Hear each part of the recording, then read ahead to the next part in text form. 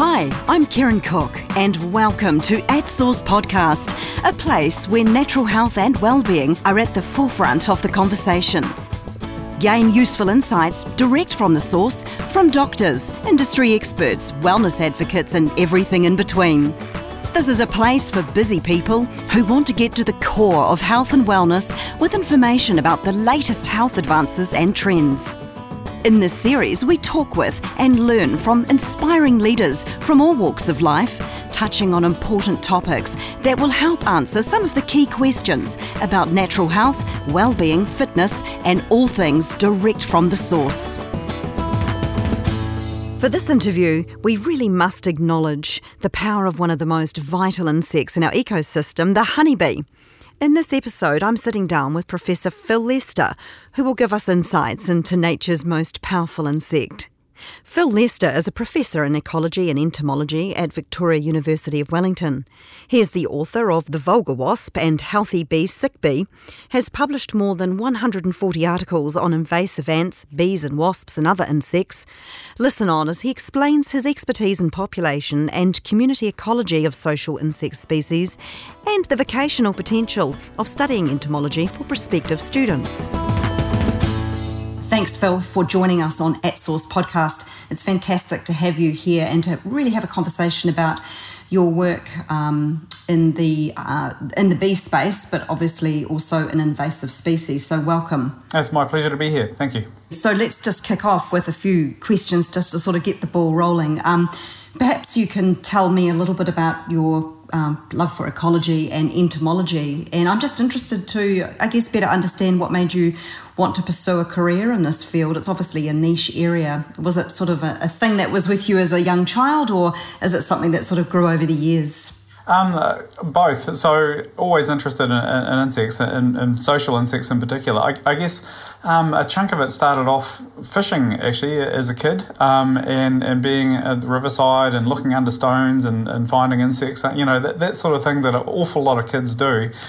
And developed an interest in fly fishing and that sort of thing, and went on from there to really sort of wonder about insects and waterways and beehives, and you can't watch David Attenborough on TV at all without being absolutely fascinated by insects, and particularly social insects, just how dominant they are and how amazing they are in a lot of ecosystems. Interesting, you talk about social insects. I'd suggest or guess that most of our listeners wouldn't know what that actually means, could be curious about that. Yeah, so social insects are ones that live in colonies, really. So bees, wasps and ants and termites. You do have some other insects that do tend to live in colonies to some extent, but bees, wasps and ants and termites are the ones that most people will be familiar with. Those are the ones that have a number of roles in the community and share tasks out. So there'll be some like a queen that's doing the reproduction. There'll be workers in a beehive. There'll be the ones that are nurse bees that are tending the larvae.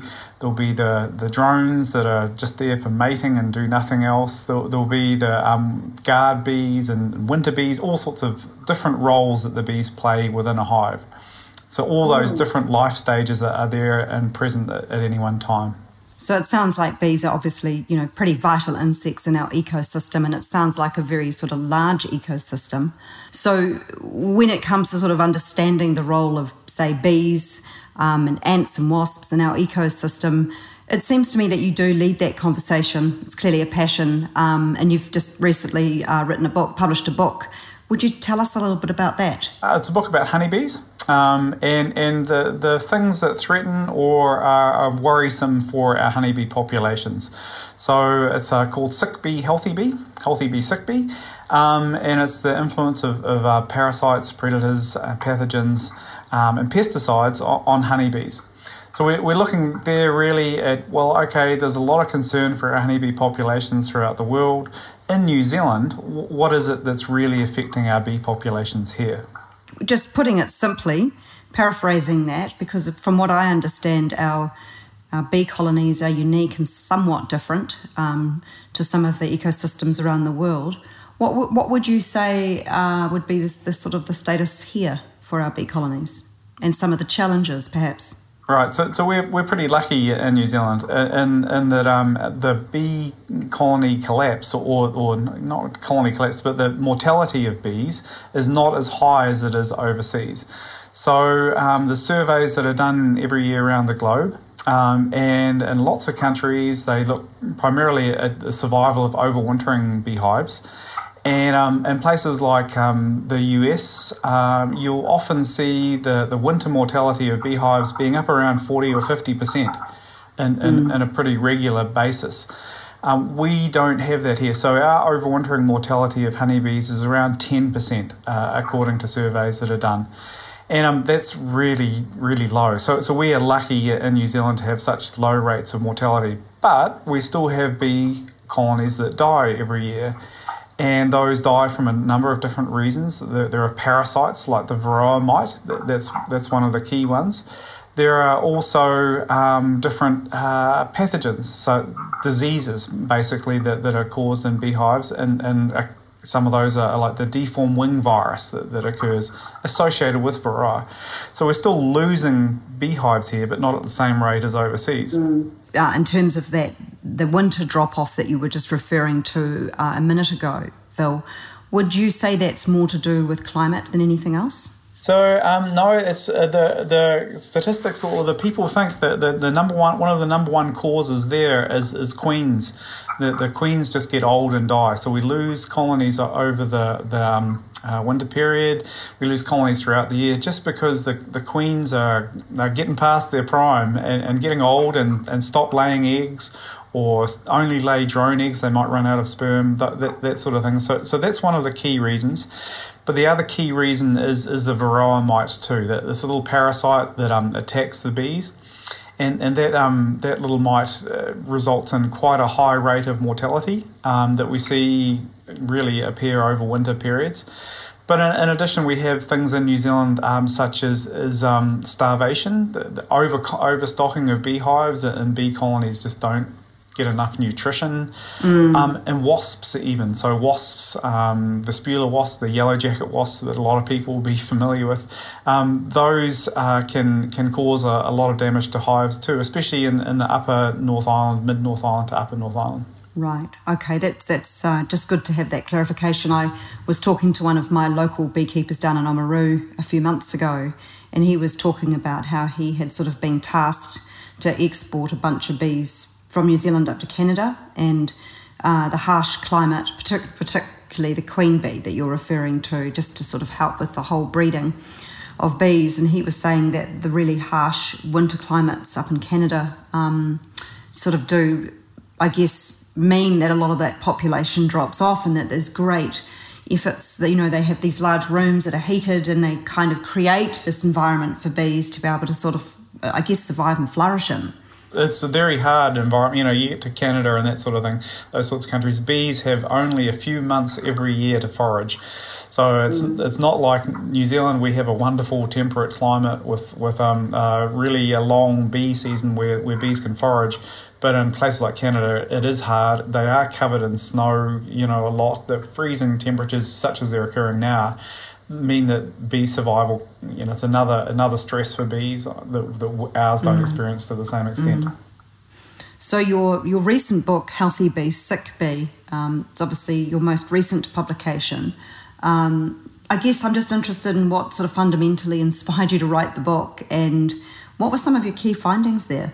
So bees are fascinating, right? So it's a good opportunity to talk about a subject I love, right? In terms of honeybees. Yes. The book also has a good sort of chapter in it, or more, where I'm trying to introduce bees and just how incredible they actually are. The bees can do all sorts of things. Bees can count. Bees can play soccer. Bees can do any number of things. So they are a wonderful organism to study and to talk about. But I also get asked a lot, well, are bees in New Zealand suffering from colony collapse disorder? We hear that a lot in the news. Or, what's the influence of pesticides on honeybees within New Zealand? How much of a threat are those? So I wanted to talk about those sorts of threats, pesticides and pathogens and all sorts of things, how they affect New Zealand bees in context of each other. So to really have an overview of bee health and how we might think about improving bee health within New Zealand. So who would you say would be your audience for this new book? I'm hoping that anybody with an interest in bees can pick up this book and get an idea of the life cycle, the biology of bees, and what affects them. So I'd hope that anybody with a vague interest in insects and bees would be able to get into the book. But an awful lot of it, I think a lot of beekeepers will be primarily interested in it too. I recognise I'm pretty lucky here at the university in terms of we have access to a whole lot of recent research from around the globe that it's in journals that cost money to get into. We're able to get that. I was able to get hold of that literature and summarise it and really present our bee health to the best of our knowledge in the book. Yes, I had a look at the Victoria University the site, one of the platforms there that you're across, and it looks like there's some interesting funding and opportunities for students who might be doing doctoral level research or postgrad research scholarships and so forth. So it did look like a really dynamic opportunity for people if they had a particular interest in this sort of specialist area, which is great. Would you say that Victoria University would be the key place to be if you have that sort of natural interest, want to sort of explore further? It depends on what you want to do and where you want to go. So one of the key areas of bee work in New Zealand, in Manuka honey, for example, is at Waikato University. Yes. So they've got quite a strong role up there. Another group at Otago University, they have had a role in neurobiology and biochemistry and genetics of bees. So there's lots of different research groups around the country that are working on bees, including plant and food research in Hamilton as well, that have really been a key provider of really good research for bees in New Zealand. There are some interesting publications, little ones like, The Beekeeper and additionals that do attempt to explain, what parasites and pathogens and predators and the effects of pesticides have. But it would be just sort of interesting in your own words for us to hear, I guess, just in simple terms, how much of a threat is it really? Something like varroa mites are a major cost for beekeepers. So I work with a beekeeper in Northland, and he'll spend $60,000 a year on varroa control. And recognising that look, if he didn't treat for varroa, then he would lose a major proportion of his hives every year. Right, so something like the varroa parasite, that's hugely important for New Zealand and in New Zealand. It works alongside, so if you have a varroa mite infestation, then you are going to also have deformed wing pathogens in your colony as well. And you'll be susceptible to other pathogens there as well. New Zealand has a program at the moment for American foul brood, so it's an eradication program for that bacterial disease.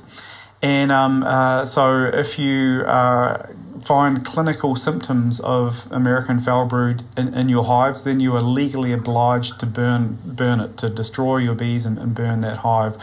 So certainly pathogens and parasites can be and are a major cost to New Zealand beekeepers. And I mean, would you say a lot of it comes down to the handling of the beekeeper, or do you think there are kind of extraneous, issues that would make that, say, more risky than, say, other sites, maybe environmental issues? The beekeepers can have a big role to play in disease management. So with American foul brood, one of the reasons they have an eradication program in New Zealand is it's recognised that some beekeepers can manage their colonies to the extent that they have very low or no American foul brood outbreaks in their apiaries. So beekeepers can manage their disease pretty well. With varroa, it's sort of similar in many respects in that you need to monitor really your hives for varroa and ensure that you don't let varroa levels get up too high. So you've got to treat it. Lots of people treat it with different methods. There's some pesticides available out there, Baverol. There's there's some formic acid, those sorts of oxalic acid that treatments that can work as well. So you need to monitor and you need to treat. And if a lot of beekeepers that are keeping a close eye on their bees can manage varroa and other diseases quite well. It's a really good sort of summed up answer. I guess, you do refer to the handling of hives being key. So I guess my next question is more around, how management, because I know there's been a growing trend of backyard beekeeping. I think we all know that. There are places in, the North Island where the beehive density is just crazy to the point where it's affecting bee health. So I guess I'm just interested, what are the risks if we've got our next door neighbours being backyard beekeepers? Yeah, there are some wonderfully fantastic backyard beekeepers, and there are some wonderfully not fantastic backyard beekeepers, right? And I think quite a few beekeepers throughout the country recognise that. And will tell you that the amateurs often don't manage their diseases as well as the professional people do, which is kind of understandable in some ways. The professional people out there, a lot of the professional groups are dealing with bees day in, day out. You get skilled. You get some abilities to be able to do that. Whereas a backyard beekeeper, well, they've got a little bit of passion for it starting off, but then with summer they get distracted with something, So we do see that with things like American foul brood management, that rates are often higher in backyard beekeepers and the amateurs than they are in the professionals. So there's some evidence out there to say, well, there are some really good backyard beekeepers that keep their diseases under control, but there are also some not so good backyard beekeepers out there. Do you think, though, and this is sort of putting it a little bit on the spot, do you think that the backyard beekeeping trend, because it is somewhat of a trend, is having a positive impact on our environment, or do you think that it's a little contentious? It's certainly, I would go with contentious, right? I suspect that in some areas there are far too many beehives. In some areas it's probably just fine. So I was giving a talk in Carterton last week, and up there they were saying, look, our bees in Carterton, there are so many backyard beekeepers that there seems to be a food shortage up there. But similarly, if we look in commercial environments, if we go up to Northland and Manuka areas, then there's way too many beehives up there as well in those commercial systems, and there seems to be bee starvation, and there are problems there. So I think it varies around the country. In some places, in some urban areas, there'll be far too many bees. In some areas, they'll be just right. And similarly, within commercial settings, there are some areas where we have got some major problems with far too many beehives, and there's some areas where we're fine. So it doesn't sound like it's regulated in any shape or form. It's not. There's some work. There's some cases going through the High Court at the moment about boundary stocking, and that sort of thing. So there is some movement towards doing a bit of legislation that may be of major benefit to bee starvation and bee health. Because when you get starved bees, it's like in any animal. If you starve an animal, it becomes susceptible to other things as well. So it's a compounding problem. So if we can somehow get a handle on better abilities to stock bees and ensure that they're not starving, then I think it will be of broad benefit to bee populations around the country. So there's so many species of bees, right? And I guess I'm interested, and our listeners are probably interested to better understand how bees in New Zealand differ to others from around the world, yeah. So New Zealand has no native social bees or wasps. So all the social ones, the ones that hang out in hives and colonies, are introduced species. So the bumblebees and the honeybee and all the wasp species that we have. So we have 4 or 5 species of wasps in New Zealand. Those are social. They hang out in nests and together. The native bees that we have 40 to 50 or so those species, those are all solitary. So you'll see those periodically foraging in native environment. Clay banks, they dig little holes and they have larvae, individual larvae that they provision with pollen in those little holes in clay banks. And those ones are typically solitary, although they may occur in sort of, the claybank is a popular home for a whole bunch of different native bees. You'll see there, but they're all individual nesting. So we have lots of those, and some of them are quite particular, and quite specialised in what they do. So they will do things like have an ability to open mistletoe flowers. They land on the flower and twist it open, that a native or introduced bees just aren't able to do. So a lot of our native bees are specialised and quite cool. And can be important in some pollination as well. So with kiwi fruit, we do see native bees pollinating kiwi fruit. So they can be important. That's really interesting. Okay. And in terms of, I was just going back to the education piece, because obviously, it seems like around the country there's plenty of opportunities for younger people to pursue, a vocation in ecology and entomology. I mean, as a professor, are you seeing this as a popular choice of study in New Zealand, or is it a growing category? Yeah, so it can be quite popular, and we have a good group of graduate students here that are working on insects, social insects. So I have some that are working on wasps and bees and ants. It's a great career, I think. There's lots of opportunities in New Zealand because insects are so important.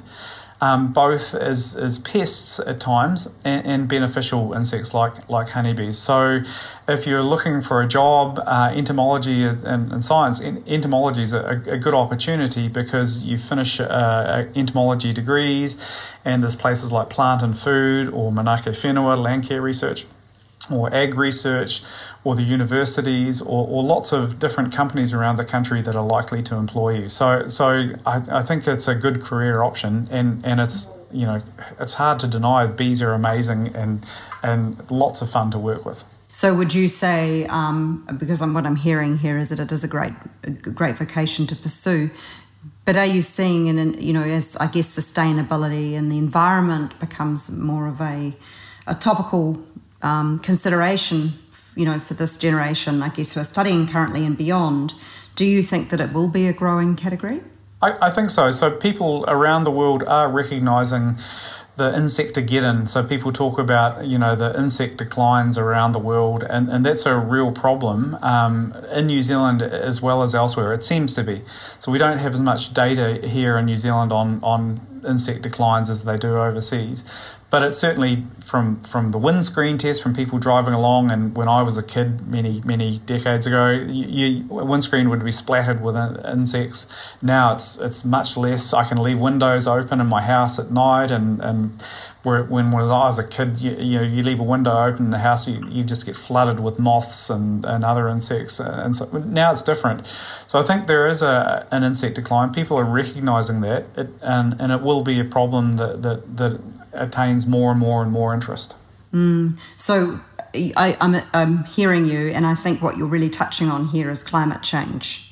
To an extent. So climate change could be a factor, and certainly is a factor. We know it's a factor for populations overseas. So bee populations in England seem to be shrinking or moving because of climate change. We don't have that information to the same extent here in New Zealand. What we do know, however, is that things like habitat change can be a major modifier of insect populations.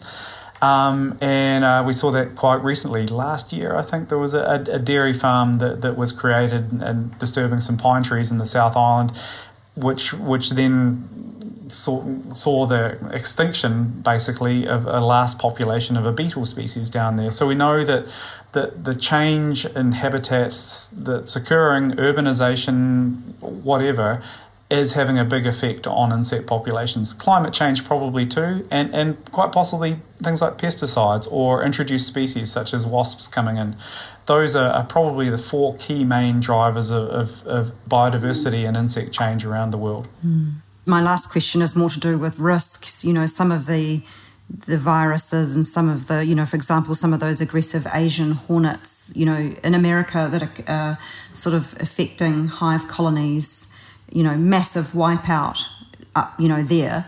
I guess my question is, do you think we're at risk of a similar kind of scenario here in New Zealand.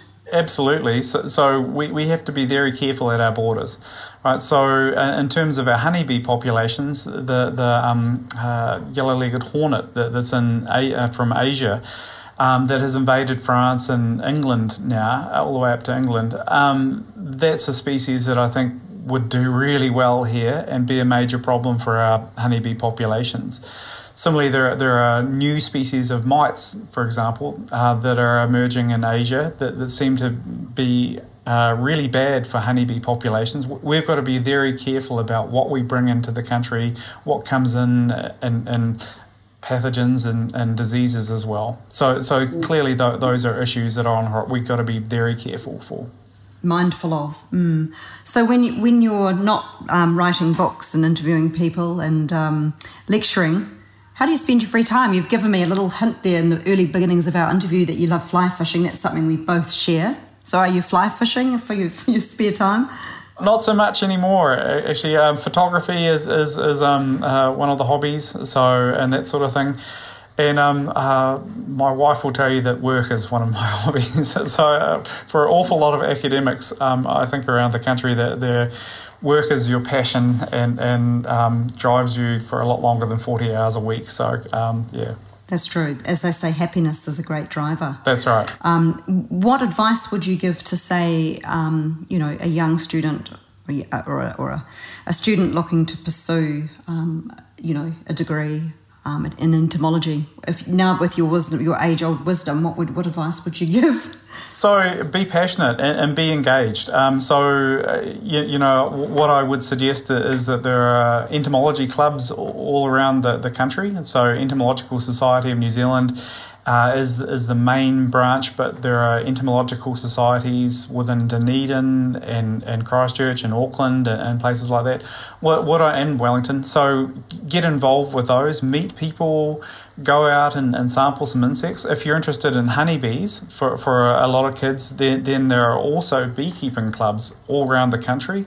And those are hugely beneficial. There's often a wealth of knowledge at those clubs that can train people in honeybees and how to manage diseases and how to be a good beekeeper. So becoming involved in those is really a good idea, just to get your passion going, meet people of similar mind.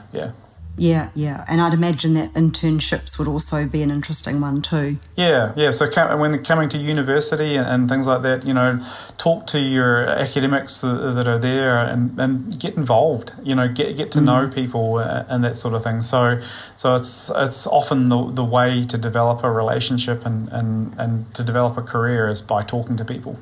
That's right. Well, it's been really great to chat. Thrilled to have you here today on the At Source podcast, Phil, and I just wanted to thank you because there's some really wonderful insights into nature's most powerful insect, the bees. So thanks very much for your time. And if anybody wants to get in touch with you, perhaps to get a copy of the book, where would they go? So Victoria University Press in Wellington has copies. There's many bookshops around the country that has it as well. If you type in Healthy Bee, Sick Bee into your web browser, you'll be guided to a bookshop or the website where you can buy a copy. Fantastic. So that's Healthy Bee, Sick Bee. Yep. And I guess if anybody wanted to get in touch with you specifically, they could find you on LinkedIn? Yeah, well, not so much LinkedIn, but if you type in Phil Lester in New Zealand, then you are likely to find me. There's a guy called Amazing Phil Lester in England who's some sort of YouTube comedian thing that we get confused sometimes. That's not you. But that's not me. I'm here at Victoria University of Wellington, and you should be able to find me there. Excellent. Well, thanks, Phil, very much. My pleasure. Thanks for tuning in and joining our conversation, and stay tuned for more episodes. Please rate, review and subscribe. Check out the show notes if you'd like to contact this episode's interviewee.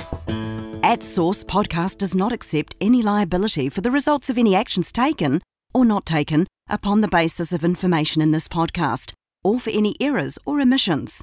Those acting upon information do so entirely at their own risk. We recommend that you seek professional assistance from certified doctors for your health and well-being issues.